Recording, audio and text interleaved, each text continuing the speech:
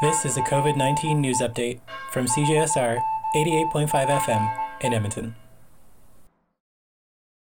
If you've been wondering how to score a bike that can be your reliable ride throughout the year, Bike Edmonton is having an as-is sidewalk rummage sale on Saturday, October 2nd, between 11 a.m. and 1 p.m. Go check out their outdoor sale in front of their downtown shop, located at 10612 105 Avenue.